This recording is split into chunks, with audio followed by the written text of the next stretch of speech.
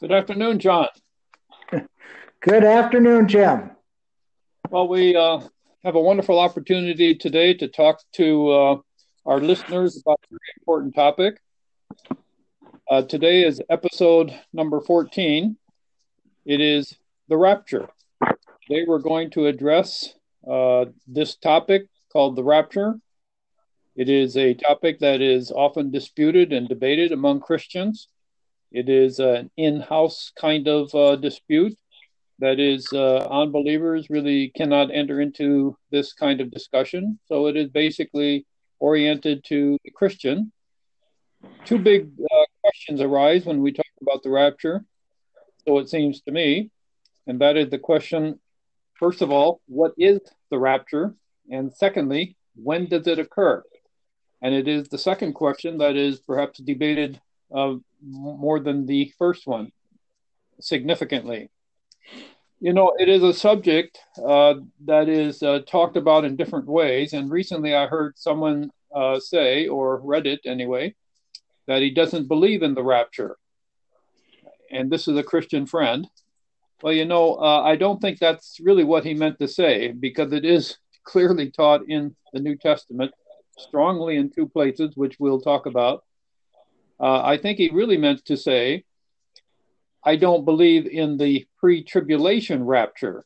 I know that this individual has become more and more persuaded by Reformed theology, and Reformation theology never did embrace the kind of rapture we're going to talk about today that you and I, John, hold common with ourselves, between us. But anyway, we're talking about the rapture, what it is, and when does it occur. So all believers have to believe in the rapture. It's simply a question of when does it occur, and that is what is significantly divided or debated among Christians today. When we use the term rapture, I understand, as I recall, that the word rapture comes out of a Latin term that is used to translate a word in First Thessalonians chapter 4, in verse 17. Most translations today use that word in the Greek text and translate it shall be gathered away, and so forth. So the rapture, in a sense, is a word imposed upon the text from the Latin, when we should use either the Greek word or the English translation adequately. Jim? So it is that topic that we want to address today, and we're going to answer the questions, what is it and when does it occur, by first of all reading the two passages that this doctrine of the church, doctrine of Christian believers, is taught.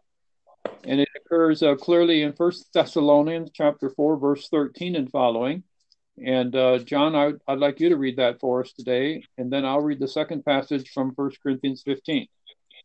All right, I have it open here in my trusty New American Standard, which kind of is becoming a dated translation, but I am so used to it and so familiar with it, and not to mention the fact that my pages turn very easily in this particular Bible.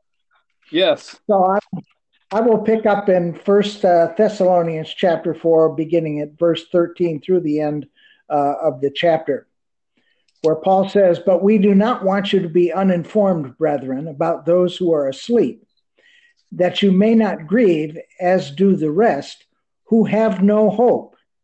Well, there's enough to unpack in just that verse alone. But let me continue. "For if we believe that Jesus died and rose again, even so, God will bring with him those who have fallen asleep in Jesus.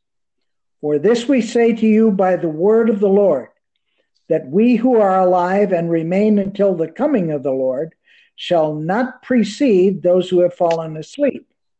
For the Lord himself will descend from heaven with a shout, and with the voice of the archangel, and with the trumpet of God, and the dead in Christ shall rise first. Then we who are alive and remain shall be caught up." And there is that particular word, which in Latin would be rapio, the verb, but in Greek is harpazo, which means to snatch or to take away quickly. and we will be caught up together with them in the clouds to meet the Lord in the air, and thus we shall always be with the Lord. And then, of course, God does nothing without purpose. And here it is in verse 18. Therefore, comfort one another with these words. And the saints, this is part of that great expectation and that great hope that we have for our future because of our trust in Christ as Savior. Yes, let's talk about some of the terms in this passage you just read, going back to verse 13. And we will return to the purpose or design that God has for these verses, why he, the Spirit of God, led Paul to write these words as he did. We'll say more about that when we come to the 1 Corinthians passage.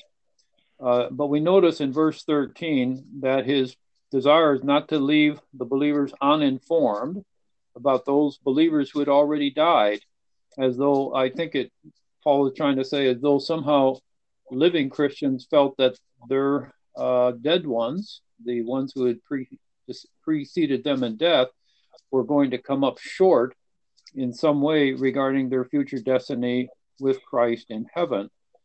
And Paul says that he did not want them to grieve like the rest of mankind who have no hope. And boy, we're going to return to that idea at the very end, because Christians above all other people on earth have hope. It's a hope that takes us through present stress and trial, such as the pandemic all the world is facing today, and especially in America, and the economic challenges that go with it. And what the future holds regarding these matters, none of us really know. But we do have hope. And Paul says this is how we have hope. And he goes on then to describe the resurrection of believers. But first, those who have died in Christ are going to be raised, and they're going to be brought along with Jesus at this time, at this event. And so Paul says he's speaking by the authority of Jesus Christ himself, according to the Lord's word, that all of us will be caught up to meet Christ in the air as he returns for his people at that point. So Jesus returns from heaven, and the dead in Christ will rise first. So they have special privilege in being raised first. And then we who are alive will be instantly changed into glorified bodies, resurrected as it is, and be caught up together with the others who have died and now being resurrected, caught up with them in the clouds to meet the Lord in the air. So powerful, powerful words. Any other comments about this particular passage, John? No, it's just that I was thinking all of a sudden of the preliminaries. You know how God throughout history has provided. I like your favorite A word, adumbration. Really, in other words, previews of coming attractions, and I can think of a couple of them that will arise in the minds of the other saints who are listening. First is Enoch, who all of a sudden no longer walked on the earth because God had taken him. And of course, we look back at Elijah and that great story of God coming to remove him without dying from the face of the earth. And then, of course, though he died before, the rapture is always, because it has to do with a resurrection, first of all, of the dead, those who would precede those who are alive, but in a special way also, even those who are alive receive glorified bodies, even as Jesus' body, when it was raised from the dead and he rose into heaven, was of a different nature in some sense than when he was here. I think that is probably fair to say. Help me out with that if I've made a little error in oversight.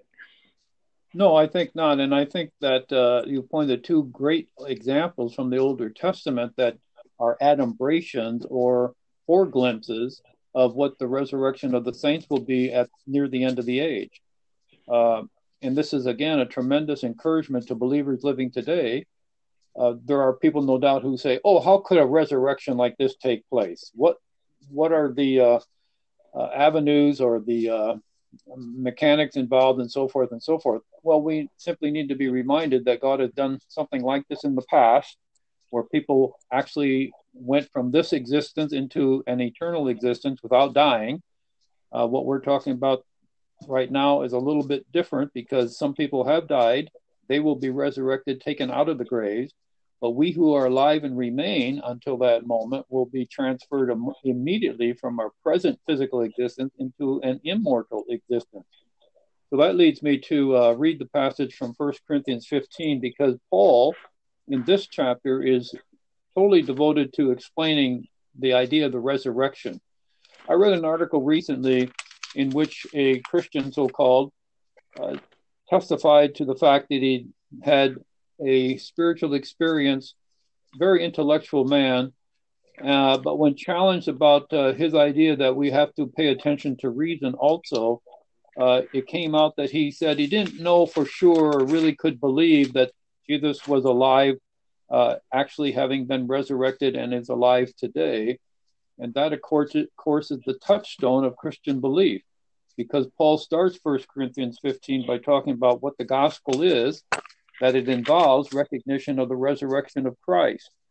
And he gives several proofs and defenses of the resurrection of Christ, and basically ends up with a powerful argument, basically saying that if Christ be not raised, then we will not be raised, and we have no hope. We've been preaching a gospel that is false, and we are not to be trusted with anything we say. So everything in Christian belief today hinges on the reality, the truth of the resurrection of Jesus Christ. So at the end of this chapter, after giving many arguments about the resurrection and when it occurs, comes down near the end of the chapter and talks about the future resurrection awaiting all believers. And I want to pick up his dialogue then, or his narrative, in verse 50. This is a long chapter, and we can be grateful for such a long discourse on the significance of the resurrection for believers. Verse 50. I declare to you, brothers and sisters, that flesh and blood cannot inherit the kingdom of God, nor does the perishable inherit the imperishable. Paul is saying that the future life, which is imperishable and immortal, cannot be automatically adopted and entered into by our present mortal and perishable bodies. Something has to happen. So verse 51, listen, I tell you a mystery. And John, I need to pause here and say this word mystery, which I discovered over the last year of study and so forth in my book, goes all the way back to Daniel, and is a concept that Daniel originates, the only person in the Old Testament to address this. And Paul is saying there's another aspect to Daniel's concept of mystery, which is only found in a very slight way in Daniel, is now more fully explained here. And Paul is no doubt claiming divine inspiration again. I tell you a mystery, he says. We will not all sleep. This is a Christian code word for dying, found not only here, but also in Daniel chapter 12. We will not all sleep, Paul says. We will not all die, but we will all be changed. Well, how will that happen? Verse 52. In a flash. How quick? In the twinkling of an eye. I just twinkled my eye several times in reading these words. That's how quick it is going to happen. I saw that, Jim. What's that? I saw that. Okay. So in a flash, in the twinkling of an eye. Other versions say in a moment, in the twinkling of an eye. At the last trumpet, for the trumpet will sound and the dead will be raised imperishable. And that's what we read in the other passage in 1 Thessalonians 4, that the dead in Christ will be raised first. And then Paul goes on and says, but we will be changed. So we, the living, will be changed, as well as those who have died in Christ. For the perishable must clothe itself with the imperishable, and the mortal with immortality. So Paul appeals to this figure of speech of clothing. It's like taking our present body as a tent or a dwelling place in which we live. We're going to take it off and we're going to put on a new garment, a garment that is immortal. So Paul goes on, verse 54, when the perishable has been clothed with the imperishable and the mortal with immortality, then the saying that is written will come true. Death has been swallowed up in victory, referring to an Old Testament passage found in the book of Hosea and Isaiah as well, Isaiah 25 and now Hosea 13. So Paul quotes this passage, where, O death, is your victory? Where, O death, is your sting? The sting of death is sin, and the power of sin is the law. But those things have been conquered by Jesus Christ, I'm inserting here. And Paul says this, but thanks be to God, he gives us the victory through our Lord Jesus Christ. So because of Christ's resurrection, his victory over death, we participate in his victory over death by ourselves being resurrected and no longer constrained by death or the perishable or the mortal. Just think of it. We're going to become immortal. You know, one of the great desires of mankind and wishes, I think, of mankind is to somehow live forever. And yet they skirt around the only means by which that can take place. And some people even want to freeze their bodies, hoping for someday in the future when it can be unfrozen and somehow they'll live in a different capacity or way. But here's the only way to immortality, and it is to be identified with Jesus Christ in his death, burial, and resurrection. That's what happens when a person believes the gospel. So he concludes, therefore, my dear brothers and sisters, and this is the word that stands true for not only you and me, John, but for all our listeners, let nothing move you, nothing disturb you. And in the midst of this pandemic, what a powerful word. Always give yourselves fully to the work of the Lord, Paul says, because you know that your labor in the Lord is not in vain. Again, a great encouragement today. All kinds of people striving in different ways to work to do something to somehow relieve their anxieties and fears and doubts and all else that goes with that. And the answer to finding that is to claim the victory that we have in Jesus Christ and the promise of resurrection. Well, what powerful passages. So, John, we're answering two questions during this time together. And one is, what is it? And we've basically covered that question from these two great scripture passages. And the other important point is, when is it? Because here all of a sudden we realize that even though this doctrine is taught in scripture in not only these two places, but hinted at in others, but the question comes down to, where is the place of the rapture in the timeline of the fulfillment of the time of the end?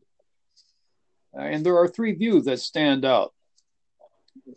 All of these views are trying to address, how does the rapture relate to the time of the tribulation? Now, in previous podcasts or episodes of our podcast, we've dealt with the tribulation period, and that is that 7-year period prophesied in the book of Daniel, in the middle of which the Antichrist betrays himself as the great deceiver, the great oppressor of Israel and Christians, and takes over world dominion and control. And in the middle of that 7-year period, does this terrible work of the abomination of desolation. He desecrates God's holy temple by setting himself up as God in the temple. So the Great Tribulation is this 7-year period. So the question regarding the rapture and the word that we just read from 1 Corinthians 15 and 1 Thessalonians 4 is this: when does the rapture occur? Is it before the Great Tribulation unfolds? That is, before the 7 years? Is it in the middle of the tribulation when we could say the tribulation gets particularly fierce and difficult and God's wrath is poured out in special measure in the middle of that 7-year period? Or does it occur at the end, after the tribulation, and then just immediately before Jesus comes back to earth in power and glory with saints and angels, defeats the Antichrist at the Battle of Armageddon, and goes on to reign on earth? So those are the three views: pre, mid, or post-tribulation. Now, the history of this doctrine, basically in a short form, would simply say this. This doctrine was basically not addressed by the reformers, as they readdressed all kinds of important issues about the meaning of our atonement and redemption and faith versus works and all of that. And so it is basically the doctrine of the Reformed churches that it is the post-tribulation viewpoint. That is, just immediately before Jesus comes to reign, before he comes to establish the new heavens and new earth, because the Reformed Church, which is basically amillennial and denies the millennial reign of Jesus on earth, would say that the next great event is at the end of history. The rapture occurs immediately before Jesus returns and establishes the new heavens and new earth. There is no reign on earth. In fact, there is no great tribulation of 7 years. There is no Antichrist, and on it goes. Therefore, that church takes the view that position, the Reformed Church and amillennialists take the view that the rapture occurs right at the end of the 7 years, although there aren't really 7 years. It occurs at the end of this age. Mid-tribulationists are fewer in number, and then you and I, John, count ourselves among the pre-tribulationists. That is, we believe that Jesus is going to come just as the 7-year period of great tribulation begins, and it is the intent of God to deliver his people, those who are professing Christians, and those who have died and are in the grave, raising them so that that 7-year period begins and Christians have been taken to heaven before that occurs. Let me say something else about this doctrine. What we're talking about today is an in-house Christian dispute. It means that Christians can differ and have 3 different positions on the rapture of the church, and it doesn't mean that any one of the 3 views is less Christian than the other. It is a matter of interpreting the Bible and to understand carefully what the words mean in these 2 passages and several others. So we should not go around faulting other believers who differ from us on our view as though they are less Christian or not Christian and so forth.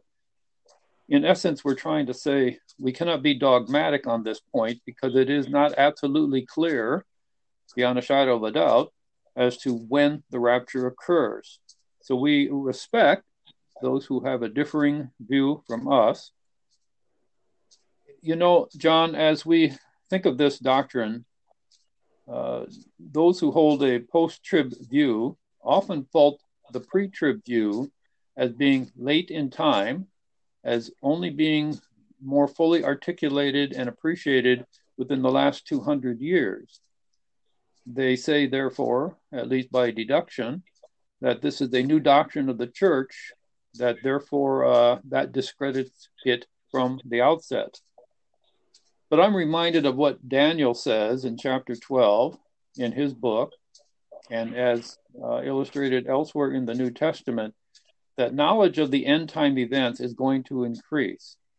That is, as we draw closer to the end of the age, various events and an understanding of Scripture will coalesce closer together so that the future looks more clear than it did, say, 100 years ago, 1,000 years ago, and certainly more than 2,000 years ago. Daniel knew little about this event of the rapture. Jesus does not mention it, and we'll return to that fact too in just a minute. But Paul does mention this doctrine, and so the question of when it occurs is disputed, but nonetheless, the fact that it is an event cannot be refuted or denied by a Christian. John, would you like to contribute here at this point? No, I'm enjoying the conversation. Although it's kind of one-sided, it's very good. So I'm just sitting nice and tight and tidy here. All right. Well, let me talk about Jesus and what he says in the Olivet Discourse. Jesus is answering the question at the beginning of chapter 24, verse 3, what is the sign of your coming and of the end of the age? It's clear that they're talking about 2 aspects of one event. When they say the sign, they mean there is one sign, but it has 2 aspects, the sign of your coming and the end of the age. the end of the age and the sign of his and his coming, his second coming to in power and glory, as he himself describes it in later verses, are one and the same great event. So his coming and power and glory happen at the end of the age. That is the question that Jesus then answers, beginning in verses 3 and following. And he gets to the middle point of the tribulation period in verse 15. Well, let me back up and say this for a moment. In verse 14, he has said, the end is not yet. The end is not yet. All these things have to transpire, including pandemics, wars, earthquakes, and so forth. And yet the end is not here. And then he says in verse 14, this gospel of the kingdom must first be preached in all the world, and then the end will come. And so that gospel is going out in all the world today as never before. And so we get to verse 15, and Jesus says, then when you see the abomination of desolation spoken of by Daniel the prophet, standing in the place where it ought not to be, take heed, understand and take heed. So Jesus is saying, all of a sudden, revelation from Daniel and elsewhere will become far more clear as this event unfolds in history. And we're at the midpoint of the tribulation, 3.5 years from the beginning. And Jesus goes on to describe that as an age of a time of great deceit. The Antichrist will gain a large following, worldwide following. People will think that he appears there and he's not there, and that Jesus is not there and Jesus is not over here. But the Antichrist will claim to be the fulfillment of all the prophecies of the Bible and all the hopes of mankind. He will bring in a false peace, I think we can say, and the whole world will be attracted to him. He will be the person who will answer the pandemics of the time. He will be the person who will bring all the nations to a peace table, and then he will claim to be the world ruler that all should adhere to. He'll do miracles that confirm his claims, and all the world will lavishly give their attention to him. And in turn, he will put to death anyone who doesn't want to worship him, and that includes Christians and Jewish people in particular. And then he will exert death over them, and the false prophet will come alongside and cause miracles to happen on behalf of the Antichrist. So it seems like there is no one and nothing that can withstand and stop him. But all of a sudden, as he gathers the armies at Armageddon to oppose Israel, Jesus Christ returns in power and in glory. All of this is found there in Matthew 24. So the question arises, why is it that Jesus doesn't address the rapture? He says nothing about it there. Well, I've already stated the answer. The answer is that he is not dealing with the rapture. He's not giving a full outline of all the events that are going to take place in the future. He's dealing with the disciples' question. What is the sign of your coming and the end of the age? The rapture occurs before that. So it isn't that we should expect that we would find the answer from Jesus in Matthew 24. But as we've already mentioned, Paul the Apostle gives us plenty of material in regards to the rapture, and we read those passages from 1 Thessalonians 4 and 1 Corinthians 15. You know, another thing we might point out, John, is that when we read 1 Thessalonians 4 to the very end of the chapter, the next words that come out of Paul's pen are those of what we now call chapter 5, verse 1. I'm going to read that verse. Now, brothers and sisters, about the times and dates, we do not need to write to you, for you know very well that the day of the Lord will come like a thief in the night. When people are saying peace and safety, destruction will come on them suddenly as labor pains on a pregnant woman, and they will not escape. And he goes on, as Paul the Apostle, to write further about what that day will look like. But I want to point out to our listeners that we're talking about a new change of topic. Because the words of verse 1 talk about, Paul is basically saying this, now concerning times and seasons. And that's a phrase, the phrase concerning, that Paul uses in his epistles here in Thessalonians and in 1 Corinthians and elsewhere to address topics. And it's clear that we're making a transition from verse 18 of chapter 4 to chapter 5 of verse 1 and talking about the day of the Lord, the day of judgment for the world, when God is going to be dealing with people as we have it described in regard to the Great Tribulation. So this is tribulation kind of language, and it is not rapture kind of language as we begin chapter 5. I think that's a point that you wanted to make as well, is it not, John? Well, I think yes, it's very obvious that there is a change. You have the and frankly, it has to do with the timing. If you consider these things in Paul's mind as consecutive, for in chapter 4 we would have the rapture, and then in chapter 5 those things regarding what occurs in the great tribulation, and he speaks about it in verse 9, particularly as the wrath to come. Now, John, you and I have dealt with this question before in discussions, maybe reaching back as far as a year ago at our favorite place of meeting, McDonald's in Damascus. And that is the question of the nature of the resurrection body. And we're not going to talk about that here. But the other issue of the accusation that is often leveled against those who believe in the pre-tribulational rapture, as though we are simply believing in that in order to escape persecution and suffering. But you and I decided and talked about this over many lunch times, that no believer living today or in the past could ever say, well, I'm believing in the rapture, so I don't have to go through suffering and tribulation. In fact, it's right here in First Thessalonians, that Paul commends the Thessalonian believers that they've been steadfast in the midst of great persecution and suffering. And throughout church history, the church has undergone great persecution and suffering. And it is fair to say today that more Christians have been martyred in the 20th century than in the entire history of church times from the time of the apostles up until now. So this is not an escape from persecution or suffering. Believers will always do that. But it is a very definite commitment by the God of the universe to deliver his people from the wrath to come, a period of unprecedented suffering, which comes directly from God in order to act as judgment upon the people of the earth for rejecting Christ as Savior and embracing the false Christ. It's interesting that in First Thessalonians